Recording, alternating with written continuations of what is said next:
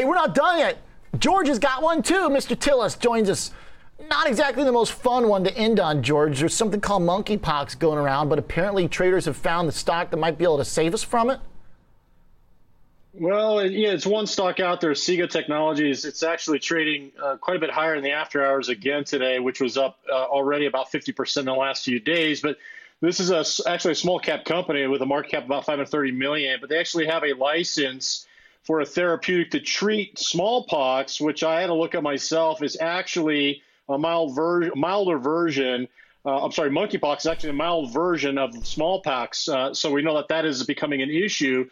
But for SIGA Technologies, one of the things about it is it's actually grown in terms of sales because smallpox, which has been eradicated for about 40 years, treatments and therapeutics for smallpox are being accumulated by U.S. governments. Both the U.S., Canada, and of course the U.K.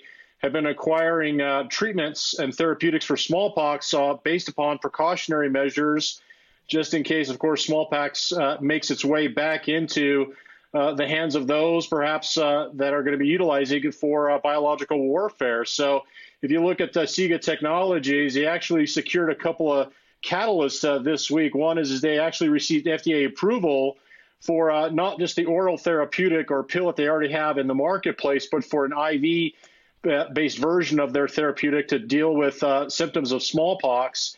But the other thing is the Department of Defense actually secured a contract with them to purchase 7.5 million units of their particular drugs going forward up until 2024.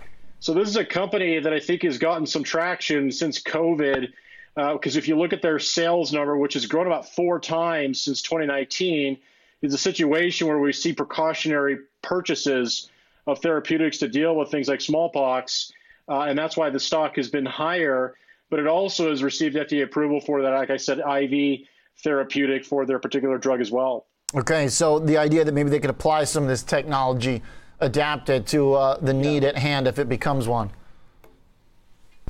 That's correct. And one of the things I will mention about the company itself is the news this week is a catalyst. I think the monkeypox also, because there's a balance between those two, smallpox and monkeypox, are very similar in terms of the family of viruses they come from. That's another catalyst.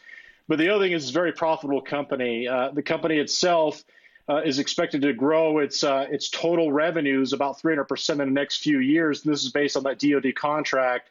The company generates about 50% net income margin.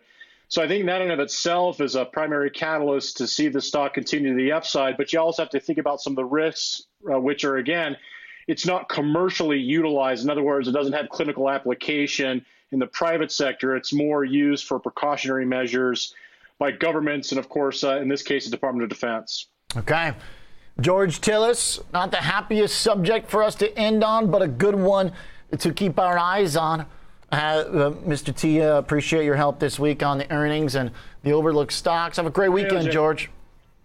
You too. Next up, we got big earnings next week.